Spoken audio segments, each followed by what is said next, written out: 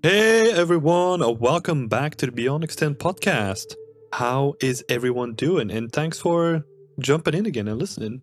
We're here again with, as always, the beautiful William on the other side. Oh, so nice.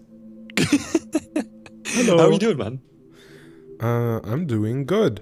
Um, it's the weekend. It's nice. It's snowing again, actually. Oh Or yeah. well, it's not snowing, but it snowed yesterday. And everything's nice and white and fluffy. Oh yeah. Yeah, it's the perfect time to talk about like how to prepare for a new scene, right? Yeah, getting all that inspiration. Oh yeah. Yeah, so that's a thing we're gonna talk about today, right? We wanna give like a little bit more information on how to plan your scene and how to do like the pre-production part and how to find the right scope for your scene as well. So we're gonna be diving into that. So I mean, we can just fire it off straight away, right? Like how if you want to give us like an overview, like how do you plan your projects ideally? Ideally. Hmm. Oh I wait. mean, Actually, this should come with a caveat, right? I was thinking about this before the podcast, and sorry to interrupt, man, but we are in a different position than students, right? So I yeah, think this is like a really important distinction to make. That the way that we do stuff now is because we have the luxury of time. So yeah. what I was kind of thinking with this is that we're gonna give like an overview of how we do stuff, but then also give like an overview on how ideally in like a position where time is a factor, we would kind of plan and do all that stuff. Yeah. But yeah, go ahead, man. Like how do you normally go about like planning your project? Okay, so you've asked me two different questions. How would I do it ideally, and how do I do it? which is which is different in my case. I'll start by saying how I do it. So usually for me, a scene starts from some kind of spark of an idea. I guess that's the same for everyone. And then I usually actually start by doing some kind of either like a technical kind of test thing or some kind of other, yeah, like I usually start by trying something out. So the first thing I'll do is do like a little bit of a, not a vertical slice, but more of just a little prototype. So when I was doing my stylized Tokyo scene, it started with I was thinking about how to make a cool workflow for stylized textures. And then I ended up doing just like a tileable for a roof. And I did that using all these like kind of things that I had thought up in my head. And I made this texture and it looked really nice. And then I put it into Unreal and made a shader for it. And so, okay, I can do this with it. This leaves me like a lot of options for the future. So I think I can then start doing an actual scene, right? So I guess usually that step a lot of people don't do because it's not really necessary. It's just for me personally, I always do this just because it's just to prove myself that I'll be able to do it and I can already check a lot of boxes and kind of get a lot of answers to how am I going to do specific things. So that's always my approach, is that I want to answer a lot of these most pressing questions right away. Um, but yeah, and then I would start how you would usually approach a scene, which is, look at reference, a lot of reference, then start doing some kind of block out, setting up all of your systems. Like we talked about this last podcast as well. So setting up your master materials, setting up all your little tools that you're gonna need, and then starting to slowly replace all your blockouts and all your placeholder textures or whatever you might have with the real deal, and then tweaking and lighting and all that stuff. That's how I would usually approach it, I guess. I mean, I tried to condense it a little bit, but I think, yeah, that's like the general gist of how I go about approaching a scene. Hmm. Yeah, I think that's cool, man. So you basically start out with like a little bit of a benchmark or like Yeah, a thing that you want to achieve first, and I think what you said there. is like tackling the big question marks first, right? And I think that's really important just in general. Like like if you're working on something and you want to challenge yourself, make sure that you tackle that big item first before you start getting carried away with like set dressing or whatever you want to do in your scene. Yeah. Yeah, man. Like it's sort of the same way for me. The way that I do it now, I also start with a thing that I want to learn or like a weakness that I want to improve, that sort of thing. And then I sort of build like a comfort zone around that. So I start with, for example, this time around with like my medieval scene, it's I never really figured out like a good shader that I could reuse across like all my projects, and like standardizing the way that I work a little bit. So that's the biggest hurdle that I'm trying to overcome right now. And then building sort of like a comfort zone where I have like bits of foliage, I have like a modular set. Like those are all things that I'm familiar with. I know that I don't have to worry about those because I've done those like a couple of times. And then that just gives me like a kind of a safe space to just focus on like getting the shader, like doing multiple iterations of the shader, like doing a lot of tests, like trying to really push the way it looks visually. And then I know that once I get to that point where I'm like, okay, I have this shader, now I can just spread that out over the scene where I need to, and I can create like the entire thing. Yeah. Yeah, Like get your bases covered from the get-go. And then it's just all going to become easier. Yeah, exactly. Yeah, it's sort of the same workflow, right? Like if you look at it, like in general, like we start with like the big question first, and then you go back to like what you're comfortable with. Like with your scene, like you know how to model, you know how to high to low poly bake, you know how to create props, you know all that stuff. Yeah. So you figured out like the most difficult thing first, and then you went back into you go back to the routine stuff, and then you just work on it and get it like just pretty much you have a big list or whatever you have all your block out meshes in the end, and then you just go about each of them and just replace them and finalize them, I guess. Yeah, exactly. Like how does this workflow differ from when you were a student or when you were looking for a job? It's a good question. I mean, thinking about it now, I've got a little bit of a story, I guess I can tell about one of my scenes that will also move into the next topic, which is scope.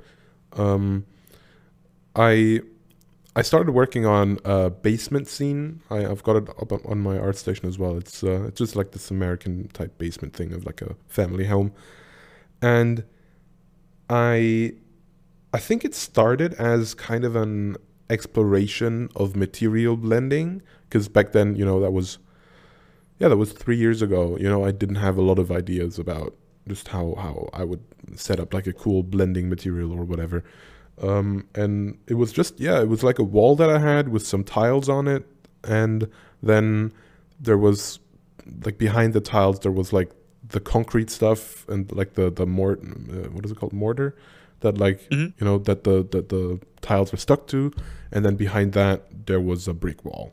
And I had like these 3 layers, and I would see how I could do, like how I would do it with the material setup and then some blending in between. And, and then I just started like taking these walls with the material I made and blocking out my scene with them, kind of. And then, so it was actually quite similar to what I would do now, right? I answered the big question, and then I went straight into the block out. I added all my all the stuff that I wanted in there. But back then, it was just, obviously I was a lot less focused because I didn't really know where I was going, maybe as much as I do now. So I remember working on, like, before getting some materials in the scene and getting everything right, I was just finishing, like fully polishing props and stuff, which helped me, I guess, get kind of an idea of how detailed I wanted everything to be, right? Do like you said, like a little benchmark. But it wouldn't be like the ideal way to start going about the things. But the more important part with that scene was actually the scope, right? Which is something that we're gonna talk about in a second. Which was, it changed like 4 different times over the whole time that I was working on the scene. It started out being a basement that had like, it had a hole in the wall where people had dug a tunnel to, I think it was probably like to rob a bank or something. So it was like this family home basement with a huge hole in the wall with a tunnel behind it. There was shovels and pickaxes everywhere. There was like barrels full of dirt. There was a table with a map on it with a big X over the bank, and there was like lines of cocaine and razor blades on the table, and there was like an old AK-47 I had made, and I put it in there as well. And it was like, I was trying to go super hard on the environmental storytelling, with no subtlety at all, right? It was like punch you in the face, something's going on here kind of deal. Yeah. And then I got my job. I moved to Spain. I had to take a break working on the scene. And I kind of realized, hey, I don't want to finish this the way that I've set it up right now. There's just too much going on with the scope. And I decided to cut it down to pretty much just having like a little corner of a room and adding all my props. But then I got some feedback that really resonated with me, which was, it just looks like a showroom to show off all the props, right? It doesn't seem like this is a space that people would live in. It's just, it feels like a little diorama with a couple of walls you put up just to show off all the props you made. Yeah. And yeah, that was very true. That was very real. It did look like that. So what I then did is kind of a mix between what I had before and after. And I decided to do, I think it was 2 big hero props, which was a ping pong table and some stairs that would lead up to, the above part of the house. And yeah, that led to what I now have as my final scene, which is, it's not just 2 walls, like one corner. It's got 3 walls. The only thing I didn't make was the back wall that's behind you when you look through the camera. And even though, it's 3 years ago, it's not the greatest scene I ever made or anything, but it's definitely a lot better than I think both of those things would have been. And I was able to finish it, right? So that's a big thing with scope. You have to decide, like, yeah, you can go really big, but then you're probably not going to finish it. So it's probably better to cut down the scope a little bit and focus.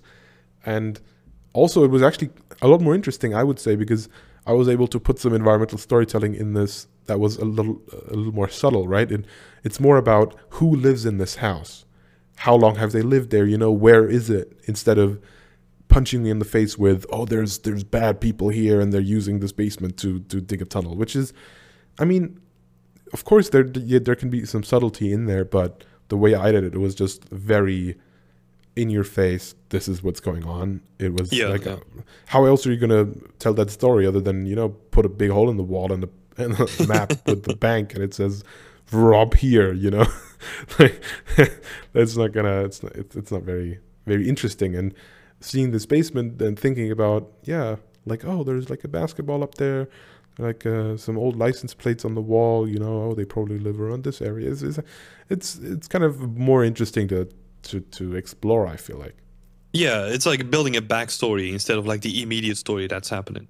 Exactly. And yeah, I think as environment artists, like that's something that we're struggling with, right? Like we always tend to grasp towards like the immediate stories, but actually the backstories are like what makes most scenes like more interesting than they are. Yeah. But anyway, like you mentioned like the ping pong table and the stairs as like focal points. That's also something that sometimes I keep in my head as I'm developing like an environment. I think about what's the focal point going to be, right? Mm-hmm.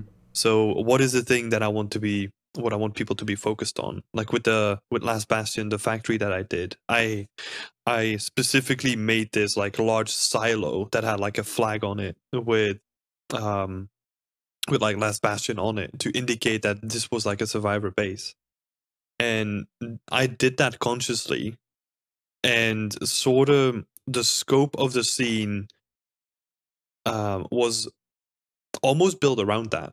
Like I knew that I wanted to have something big in the background, and then I sometimes even use my modular pieces to like put up fake walls or like restrict the vision of what you can see from the actual environment to save myself work and restrict the amount of time that I'm going to be spending on like a project, right? So yeah, I you can think kind that's of limit what you know will be seen, and you can really focus on what's important.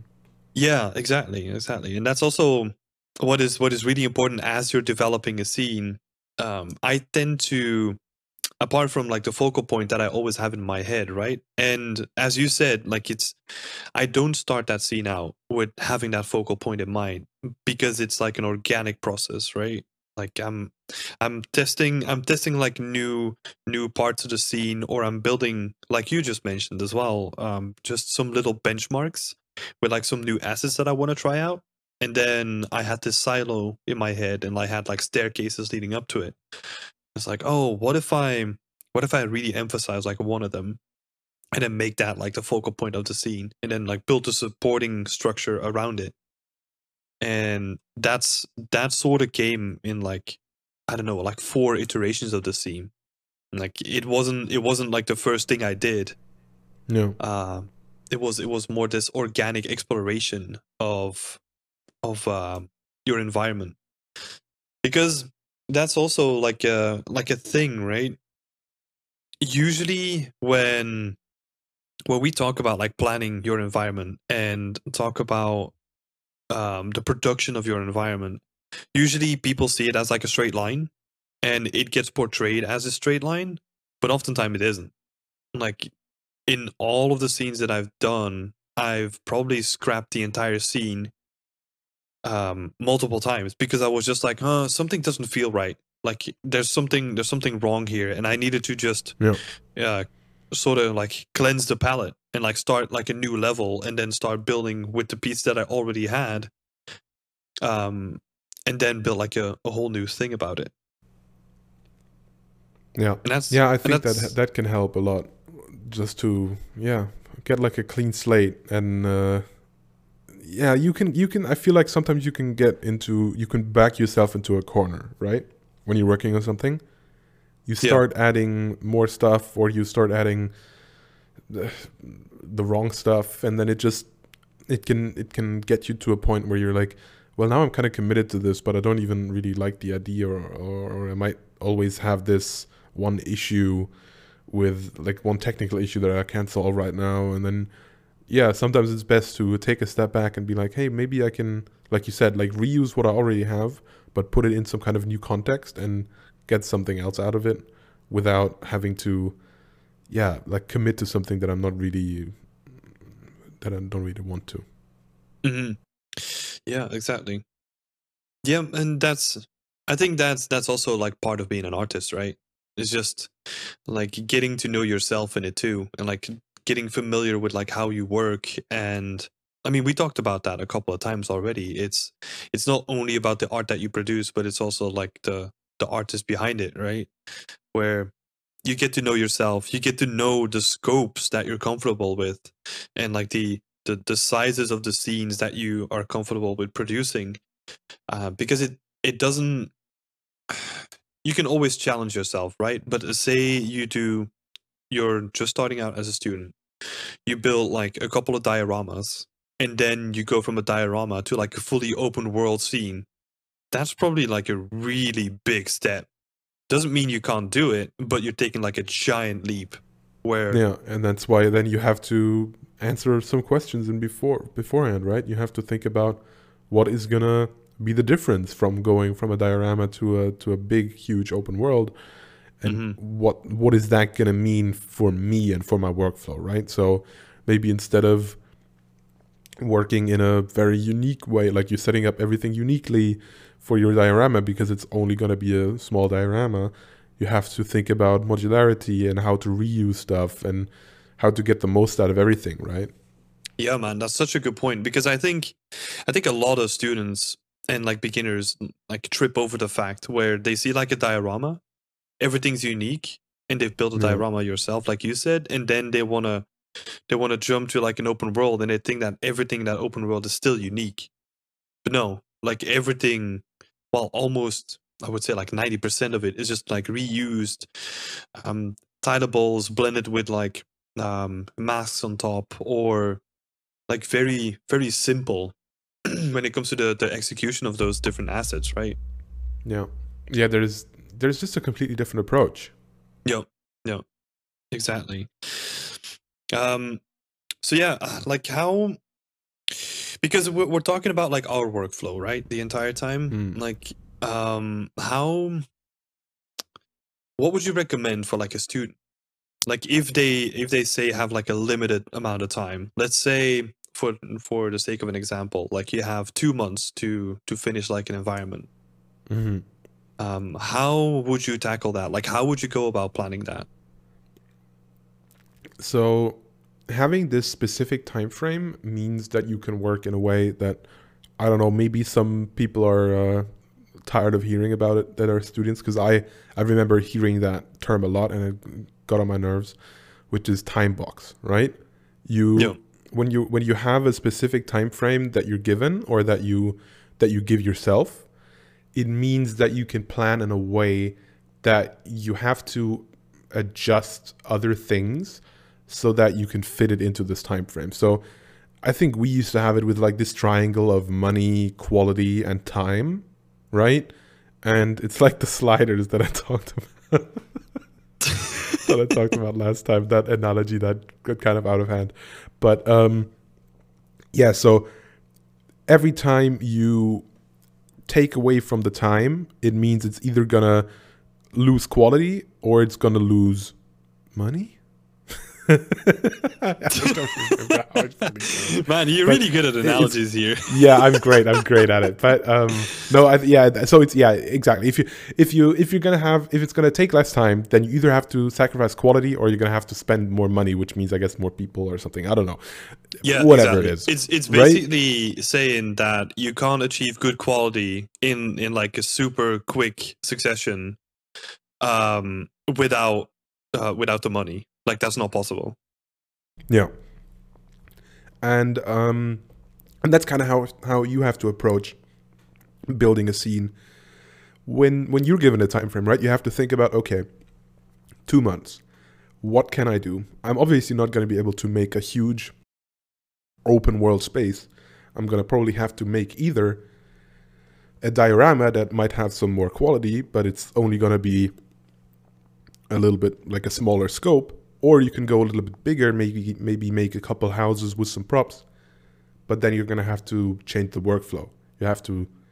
You think about modularity, think about, like we said, like reusing stuff, and that way you can then plan out, take a day to plan out things that you might want in your scene and think about how long they might take. It's really hard. I mean, estimates and bids are like still really hard for me to say, because everything is really different. Sometimes you have a breakthrough and you can get something done really easily, sure. or then you're struggling with an issue for a while and it can become like way longer than you thought. Yeah, I think this is important to iterate too, right? Like we have to do that all the time in the industry, right? We have to offer estimates to our leads and to like art directors. Mm-hmm. But I mean, for us, it can still be tricky. Like it's not like, because there's so many dependencies on it too, right? Like it's still tricky. 100%. It's yeah, I actually really find it so hard to say how long I'm going to take, because I've had tasks where, or even when you're given an estimate, right? You're given a task that already says how long you should need for it. Sometimes I was like, there was a task said, oh yeah, this is going to take 7 days. I finished it in 2, and it was approved. It was good. Then I had stuff that was like, okay, you're probably just going to take 3 days, but it took me 5, just because everyone has different things that they can do better or worse than other people, right? So Yeah. maybe if there's something that's a hard surface asset and the person that's making the bid isn't that great at hard surface, then for me it's gonna be like, what, 7 days? This is just easy peasy, right?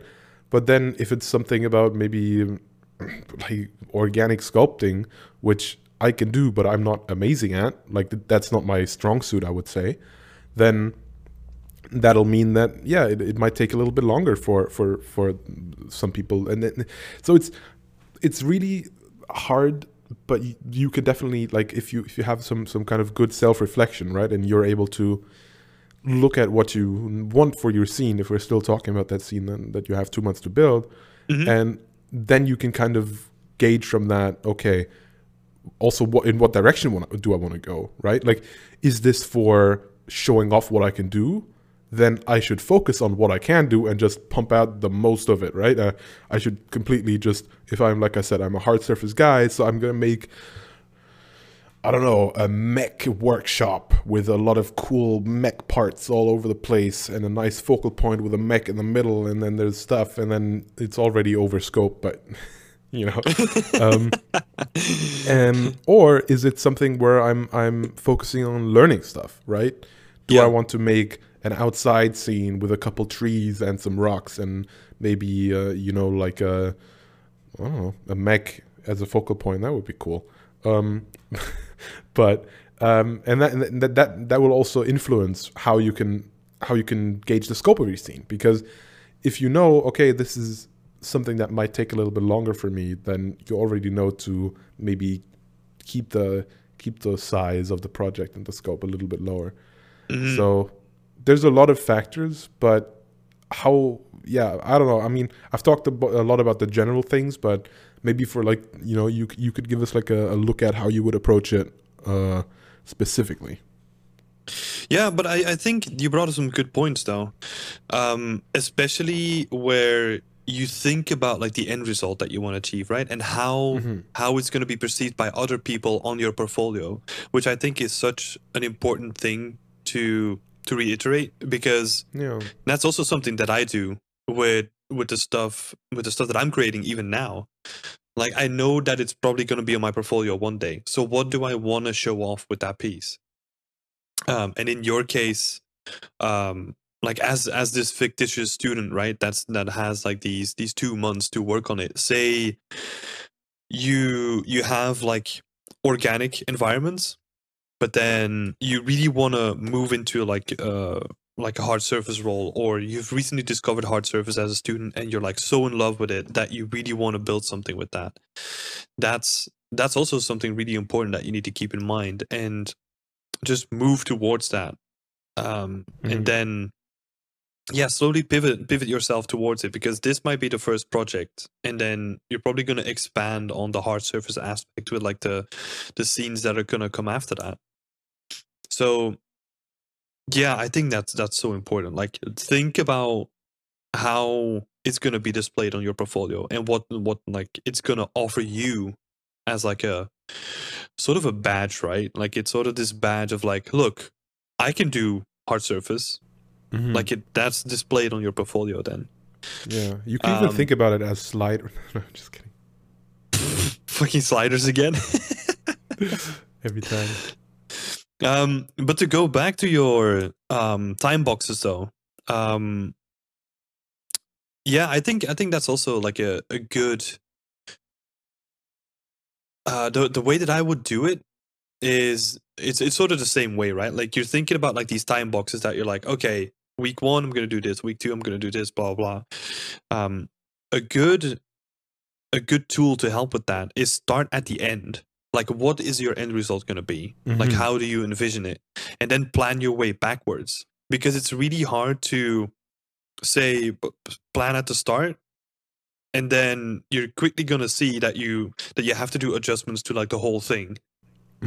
So I would like start with the end. So like the final week is in most cases like presentation, art station, polishing, preparation, polishing, like all that kind of stuff, right? Like, it's the last 5% of that environment, and then you can kind of work your way backwards, where Again, like reiterating a point that we brought up earlier, focus on the hero prop first, or like the biggest questions first. Get those out of the way as quick as possible. So take, I would say, well, it depends on the environment, of course. But say we're going with your example, like the mechanical workshop. There's probably gonna be like a bigger mech in that mechanical workshop. So that would be like the focal point, which makes it like the hero prop, and also makes it like the benchmark that you need to achieve first. No. And that probably also opens up like some other opportunities where you have like all the parts from the mech already modeled anyway. So you could probably strip it down and scatter it in the scene to have it sort of set up as like this workshop, and there's like spare parts around, even though they're kind of reused from the bot, right? But they might be textured differently, or they might be combined in different ways. Instead of approaching it again from like this purely unique thing that everything needs to be unique, you can already see that by tackling that big object first, that it opens up like other opportunities for the rest of the scene. Yeah, and it also gives you like an emergency hatch. So that, let's say you have 2 months, but then you get sick. You can't work for 3 weeks, let's say, right? Worst case scenario. Yeah. And then you end up having, like, you're in your 5th week or whatever, and you've got your mech half done. And then you can still pivot and say, okay, I'm not going to be able to finish this whole workshop. I'm not going to be able to make the environment, make all that stuff, right? All the other detail that I would need to finish the scene. But what I can do is just finish this mech, and then at least I'll have a mech that I can show, right? So it gives you some amount of security that when you start with these important bits, that then it leaves you open to later on change your scope in case you either overscoped or there's something unforeseen happening, like you losing time on your project. Mm-hmm. Yeah, exactly. Because a good plan, it needs to be agile. Like you need to be able to like switch it up, like move in between. You need to be making adjustments on the fly. So even though we talked about the time boxes, right? Like is planning your project from like the end to the beginning. Don't have it super granular. Have it in a way where you can still make adjustments on the fly. So that's why I mentioned broad strokes. Exactly. That's why we both mentioned, right? Like the final week is just going to be polish and presentation, because polish and presentation are just like this big categories. Like how you define it, you can't really plan for that just yet. You just have to throw it into these big categories. And yeah, I mean, it's that's actually it's funny because it kind of describes the way that I approached my youth scene, which is something that I'm probably not going to work on for a while now, because I'm back on my Tokyo scene, because I decided, I don't want to leave that by the wayside and then have it not finished, because I really love that scene and I want to finish it. But I started working on a scene where there was like a truck in some snow, and it was going to look great and super realistic, all that stuff. And the way I did it was I started first with a snow shader and a snow material in Unreal that allowed me to like paint in tessellated tracks in the snow from a car. And because that was something that I'd never really done before in that way. I never made snow. I'm not really like hugely familiar with a lot of that kind of like the more organic side of like environments with terrain, all that stuff. Mm-hmm. That's not something that I was really focused on in the past.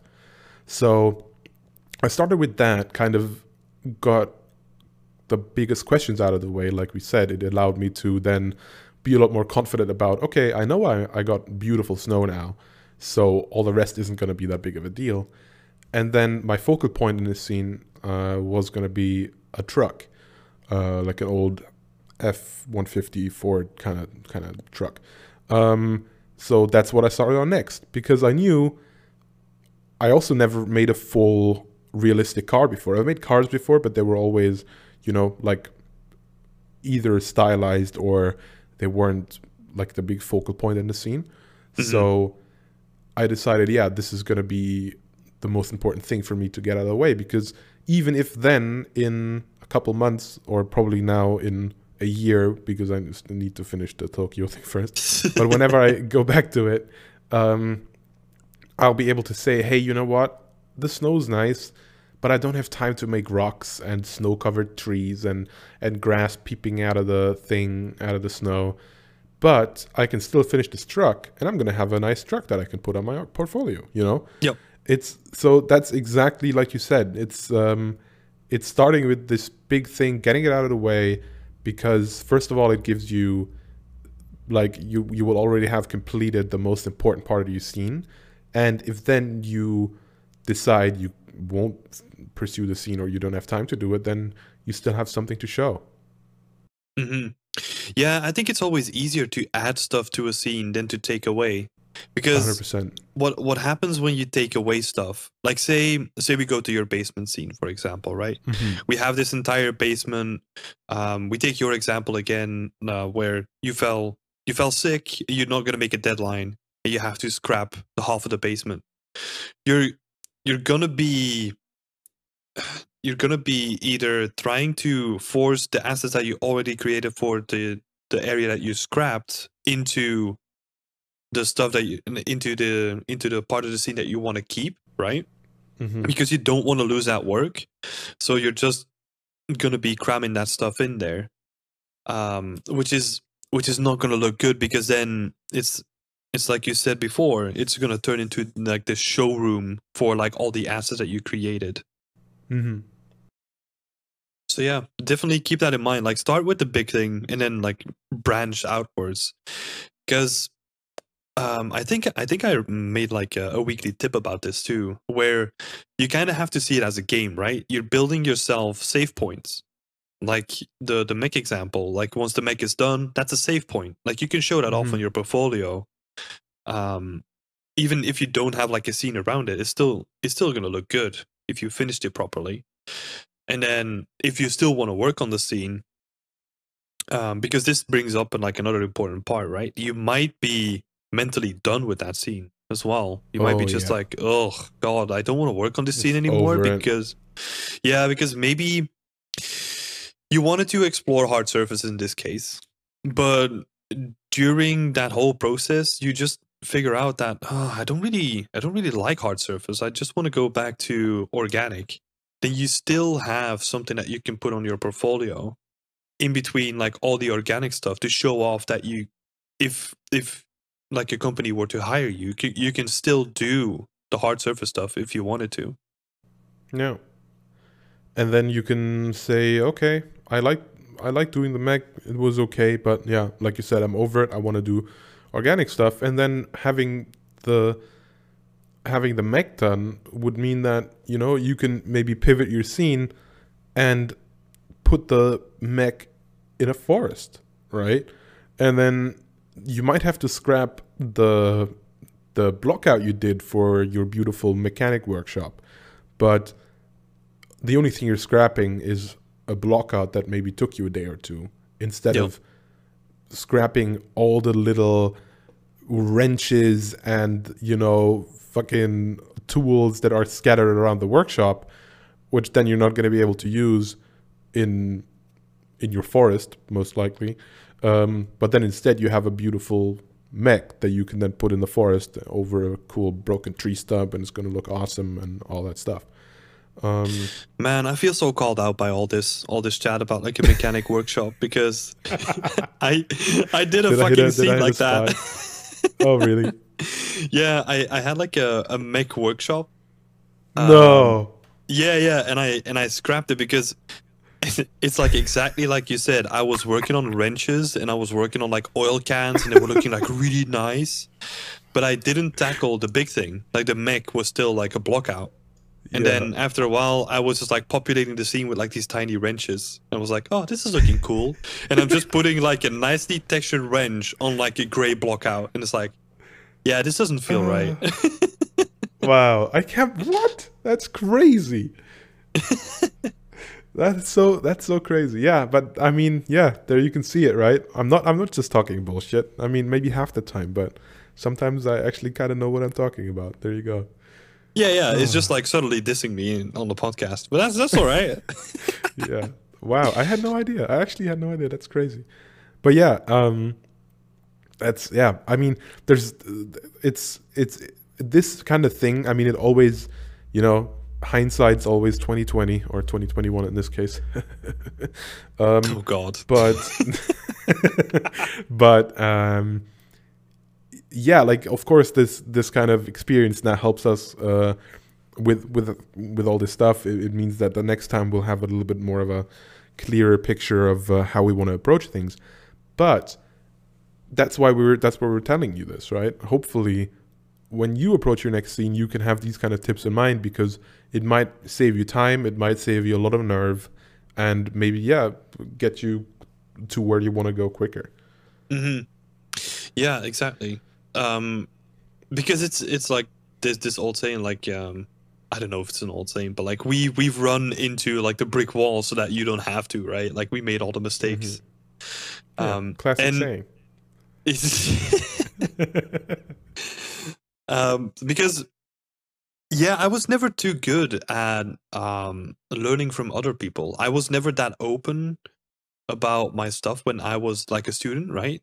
So that makes it interesting going back to your basement, that you were talking to people that mentioned like, oh, this looks like a diorama for like props, and then based on that you decided to like expand it a little bit, like focus a little bit more on like the environmental storytelling and like the backstory of it. Where I mean, we did like an entire podcast about like feedback and like where to get feedback, right? So you can listen to that one, but that's obviously like a big part of it, because I didn't do that, and I just ran into that brick wall, and that usually ended with like me scrapping the project because I was so focused on like the wrong thing. Yeah, and that was it just underlines the importance of feedback. That's exactly right, because that was just at the end of my uni. I mean, not the actual end of my uni, but before I left my uni, and it was during a mentorship by Jeremy Estrellado by Dynasty, right? So he was the one that told me, hey, this looks like a prop showcase, right? Obviously, you know, that's why I listened to him, because I knew that he knew what he was talking about, right? Maybe if a peer at my uni had told me it, maybe I wouldn't have listened, and who knows what might have happened. But it's that was the exact same thing, right? Because he had already made these experiences. He knew what to tell me, and that's why his feedback was so valuable to me. Yeah, exactly. Let's switch it up though. Let's if we go back to the beginning, right? Like to like you get carte blanche for like your next project. A thing that I often start with as well, like once I'm like exploring what the next project is gonna be, right, is and I'm a really big advocate for this, is just think about a story, think about what you want to tell with that environment. Yeah, because that story that you're thinking of, it doesn't have to be like an entire backstory, right? It doesn't have to be multiple pages. It can be like a couple of lines that it can really help you figure out like a couple of props, or like figure out even what the scope of it is going to be. Like say you think about like a nice story about like an American suburban basement, right? And it's like a traditional family home, and they have like these really interesting backstories with like the license plates and the basketball. Like it can be subtle stuff like that, but it's really gonna add to your environment. Yeah, it means that, again, you know what to focus on, right? Yeah. Because that told me, like, okay, that ping pong table, you know, it's such a big signifier of it can tell you a lot about that family. It's just a ping pong table, but it means, you know, that's maybe where the two brothers play, you know, that's where they grew up together, they bonded in this dusty old basement. Or maybe it means that, you know, the father of the family, used to be a professional ping pong player, but now he doesn't have the time, and his ping pong table is getting dusty in the basement. You know, like whatever it might be, but it can mean a lot of things, and then you can use your other props to focus down on one of this onto one of these stories, right? And like you said, it gives you a plan from the get-go to what to prioritize. Hmm. Did you use any tools for like planning assets or like keeping track of all of the stuff? I think for that project, because we used that at our uni, I used Trello, Okay. which is pretty much, I mean, for people that don't know, it's like an online type, not a task, kind of a task tracker. It's yeah, is it a task tracker? Is that what it's called? Yeah, task tracker. Like I would also call it like a whiteboard or something. Like you can just put Yeah. stuff on there, and like other people in your team can see it. Yeah, and I just made one for myself where I had like a table and it said like, what was it, like backlog, work in progress, and done, right? And Yeah. then you just know how many things you got left. You made your block out for your washing machine, so you then create your Trello task, finish washing machine, and then you put it in done when you're done, and then you know how much stuff you've got left, and then you can, if you've made your washing machine, you might know how long the dryer is going to take, so then that means you'll be able to plan out your time better, right? You already know, okay, I've got this many tasks left so far, I've got like an average of 2 days per task, so I know that it's going to take me 3 weeks to finish, but I only got 2 weeks left, so what do I need to cut, right? Yeah. So yeah, that can Yeah. definitely help a lot. But what I use now is just my brain and and the sticky notes on the desktop, the Windows sticky notes. Yeah, like It's honestly, yeah. it's sort of the same transformation for me, right? Like I use like Trello a couple of times, but I don't know, like I always felt it cumbersome going to a site, like doing those additional clicks. And then Yeah. obviously you kind of need to have something like that if you're doing it with a team, right? You need Yeah, and to that's the thing. You already do enough of that at work, you know? Yeah, exactly. I already sign Jiras and write comments and stuff at work. I don't want to do that at home as well. Exactly. So the stuff that I have on my desktop, I don't even use like the notepad for Windows. I just use like sticky notes on my actual desktop. I mean, it's such a traditional technique, but it's still the thing that works the best for me. Like looking at it right now, I have a couple of really big sticky notes, right? I have one for like if we're talking about like beyond extend too, right? Not only personal work. I have like one list for the website, one list for the community, one list for the streaming. Then I have like a future to do, which is just like some random stuff that I can write on there. But I love it, man. Like as soon as I think about something, I'll just write it on like a post-it note and just slap it Mhm. on my desk. And because I mean, sometimes I forget stuff, man. Like the brain doesn't cut it anymore. Yeah. Yeah, I mean, that's the exact point, right? You need those. I don't need to write everything out in specific tasks anymore. At least I don't feel like I do. Yep. But having just general things that I know I might forget, having those as sticky notes, like I'm not gonna forget to make my third house, right? Yeah, And exactly. I'm not gonna forget what I need to do for that, because I also have that experience of what it takes, what it's broken down into. But I might forget that I still have to add some cables to my satellite dishes, or that I still have to fix that one shader that doesn't have the right blending mode, right? And so Mhm. I'll just jot that down, and then I also have a sticky note that says I need to get an appointment to get my wisdom teeth out. Damn it, I still have to do that. But yeah, there's stuff like that, right? I think probably using something like Trello, especially at the start, is still a good idea. I think that's why we also did it, right? Because we knew it would kind of help us.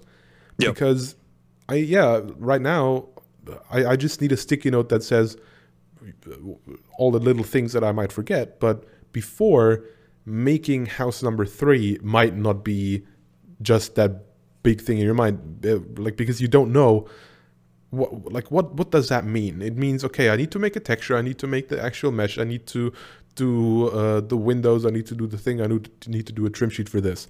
And at the start, it's great to break it down, put it in a Trello sheet, and say, okay, this is one thing, this is one thing, this is one thing, and then all these parts together do like they combine to make house number 3. Yeah.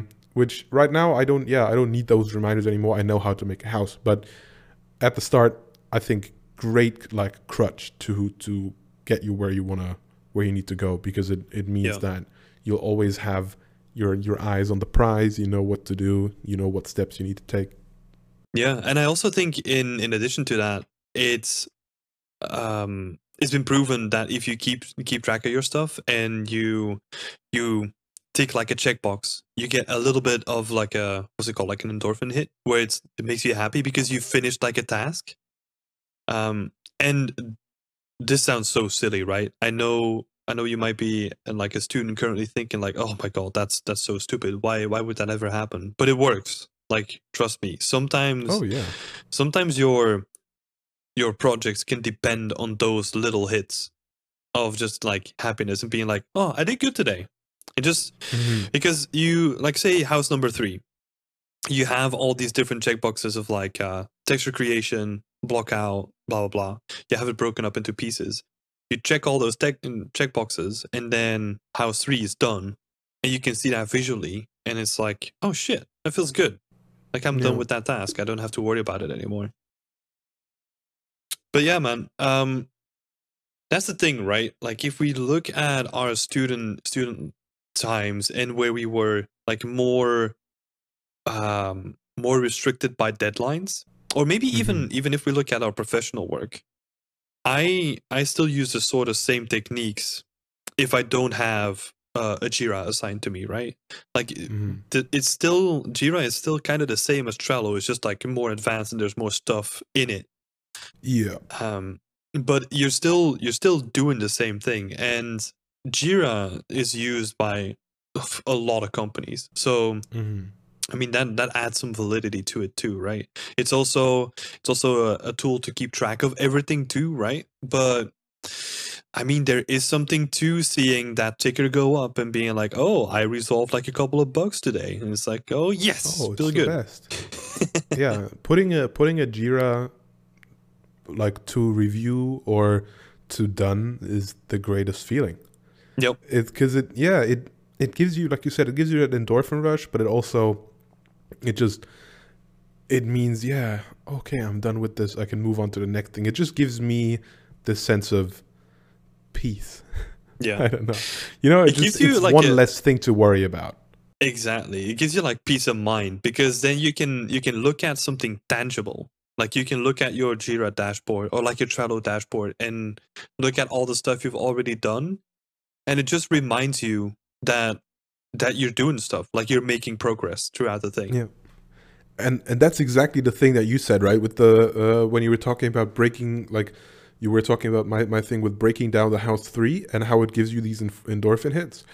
If you don't have that Trello board, especially starting out, you might even not know where you stand, right? You're like, okay, I made this and this, but house 3 isn't done. I still didn't check that off my box. So, you know, what have I been doing for these last couple days? And then it means that you also can't, it also like, it helps you plan out how long the house is going to take, because, you know, okay, I've got these 3 tasks done and there's 4 more tasks. So, you know, maybe it's going to take a little bit longer, but at least I kind of know how long it's going to take until I'm done. And yeah, in addition, you get that extra gratification from checking all the boxes off. Yeah, it's like you said, it helps you stay focused on like the bigger tasks too. Because say you add like an importance to it, right? So house 3 is like really important, but you keep finishing other tasks. Like, it's a reminder that you might be distracted, or that you're not focusing on like the correct things to get your scene done. Yeah. And again, like, this is going to take some time to set up. Like, again, like we said with the estimates as well, right? You might be doing some initial estimates. You might add them to like the individual tasks. So like house 3 is going to take me like 1 week. I can do that easily. But then you forget about that one shader that you need to set up, and you're doing some glass and you don't know how glass works. And then it goes from like 1 week to like 2 weeks. So it's better to add like a little bit of a buffer when you're doing planning like this, where Yeah. say comfortably, like this is going to take me like 1 week realistically. Even then, add like a 25% or like a 30% additional time onto that. Yeah. That you have a little bit of a buffer, because at the end of a project, the time that you have saved on that buffer, if there's any time at all, right? It can be used on like polishing, like upping the presentation, and then you're less stressed about hitting that deadline too. Yeah. And another thing that I just thought of is that it helps you with planning the next project after it. Because if you have your house 3 broken down into all these tasks, you can see what were the tasks that I was like in front of ahead of the timeline, right? What was the stuff that took longest for me?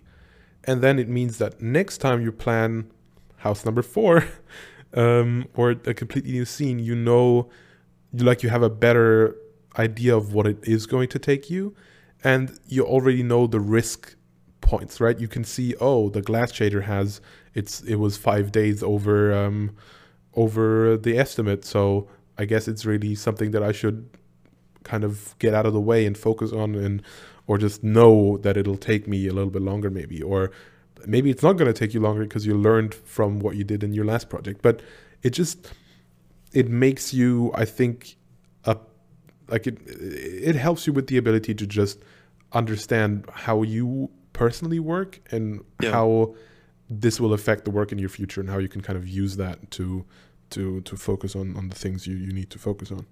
Yeah, that's absolutely right. Like that's a really good point to bring up too. Like it just makes you more conscious about like the time that you're putting in and like investing in it. Yeah. Instead of having one big Jira task or one big Trello task is not going to really help you with that. Mm-hmm. Yeah. You won't remember it in a year when you're working on your next project. But if you still got your Trello board, you can go through all the tasks and kind of get a feel for how long your next things might take and how hard it's going to be. Yeah. Yeah. So like all of the stuff that we're currently discussing, like it has like one goal, right? The goal is always to like finish a project. That's why we're talking about like planning and like scoping correctly and all that stuff. It's all to keep you on track and like keep you sort of satisfied when you're working on that project too, right? And finish it at the end and have like a good portfolio piece out of it. So I kind of want to dive into some stuff that's sort of, what is it, like supportive to that. And one of the big things that I'm a big proponent for is being really public about the stuff that you're doing. It doesn't matter, like this can take many shapes, right? Like either posting it on Twitter or talking to your game dev friends or like posting it on like a Discord or whatever.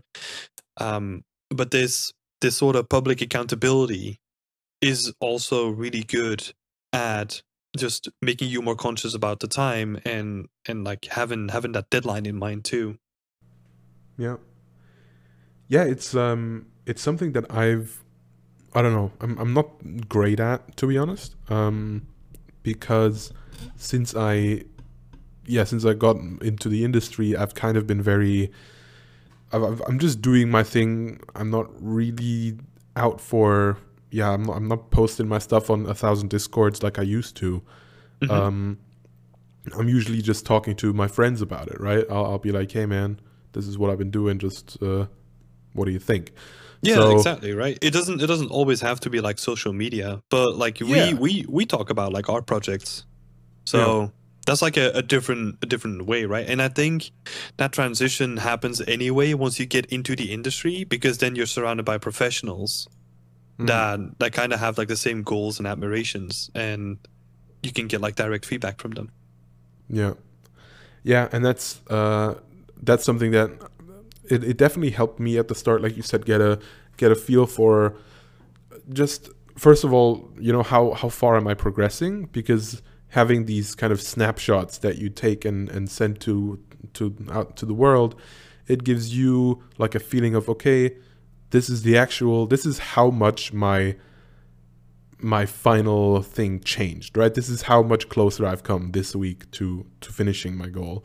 And it can help you not only with understanding how you work, but it also means that it can help you kind of learn what to get out of the way, again, what to focus on, what idea to maybe scrap, because you realize, oh, building this has taken so much time, but actually it's not really helping the overall look of this. So maybe you can get rid of some small props that you have in your Trello, and you decide, instead of making all these small little props that you can barely see because it's so small on the screen, I'm going to focus and put this time into lighting or post-processing, because I know that's going to have a bigger impact on the actual final image. Mm-hmm.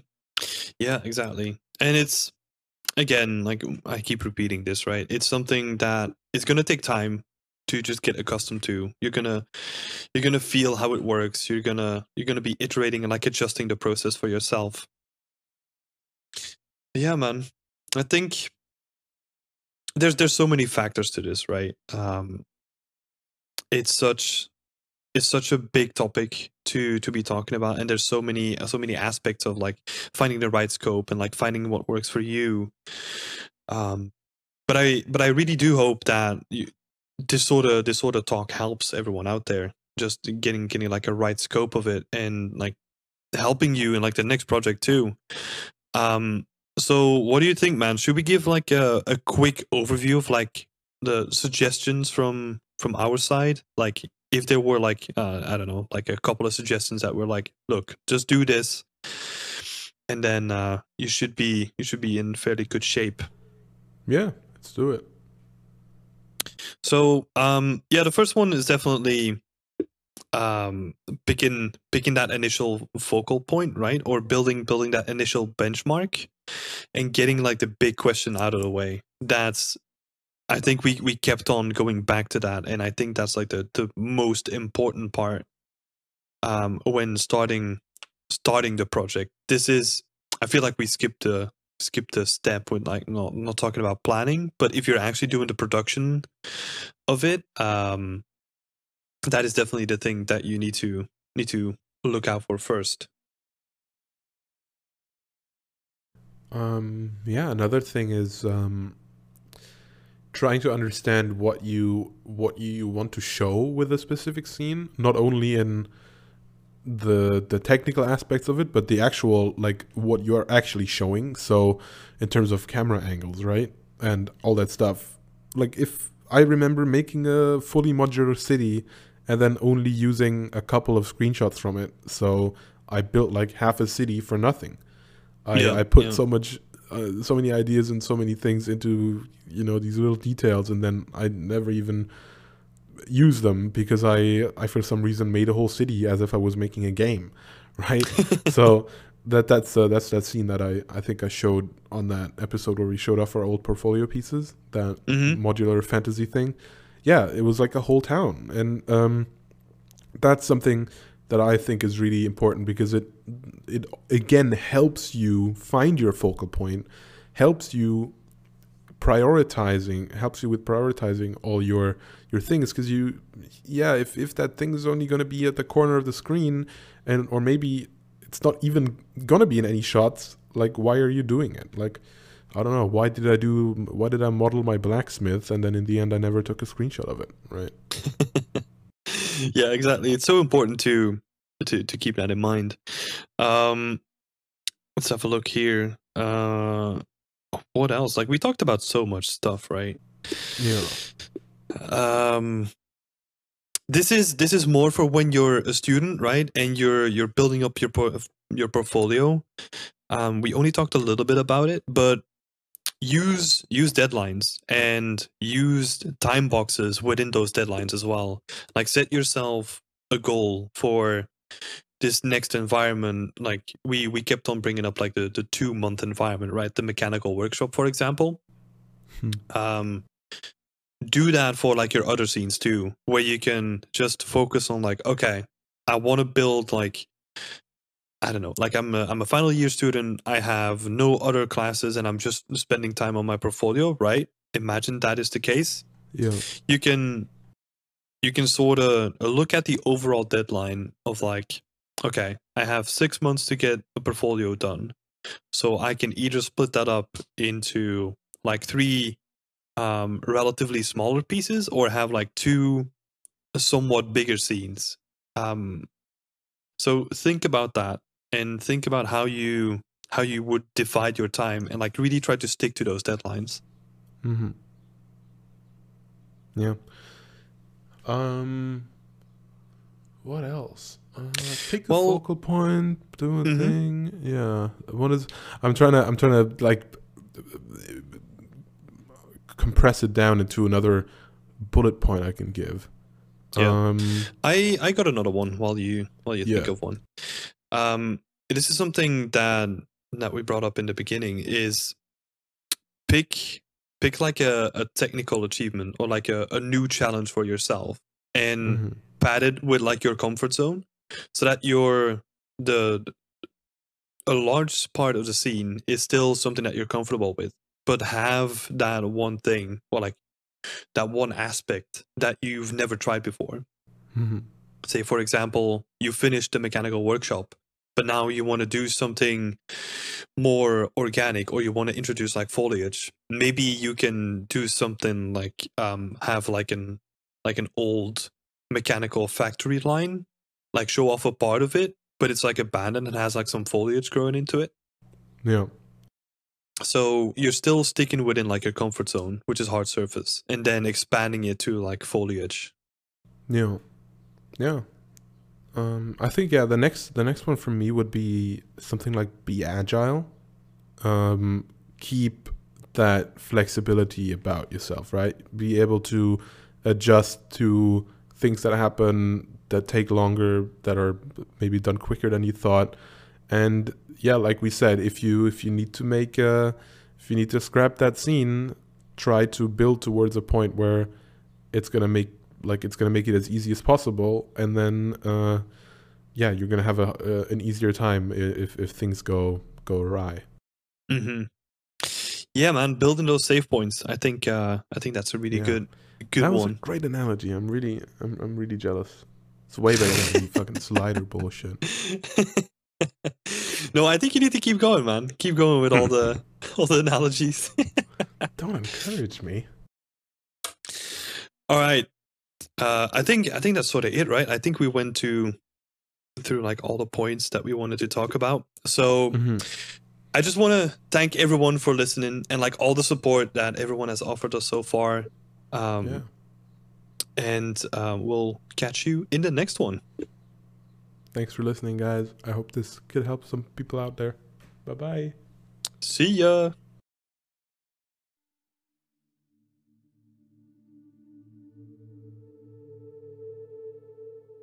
We hope you enjoyed this episode of the podcast. If you did, then don't forget to like and subscribe, and don't forget to share it with your friends.